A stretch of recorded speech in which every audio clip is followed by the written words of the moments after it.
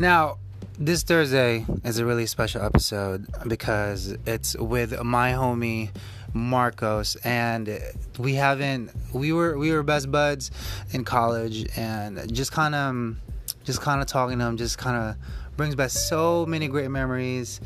And he doesn't live that far away either, so I technically can just come over and we can relive all of these. And he's such a pleasure to talk to. And even though our first conversation in so long was through a podcast, I felt as if he was right there with me in person. We're having a straight conversation, having a good time, and just reminiscing about the good old days.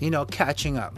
It's like that old pair of good jeans that you've always had that you've forgotten, and then you found it like, oh my God, these are like my favorite things. What happened to them? You just kind of forgot about it for a second, and then you kind of reliving it.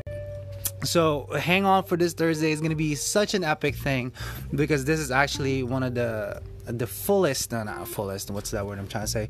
This is an actual full-blown episode of a podcast with him and I kind of just talking and reminiscing about some of the things that he's going through, some of the things that I'm passionate about and he's passionate about.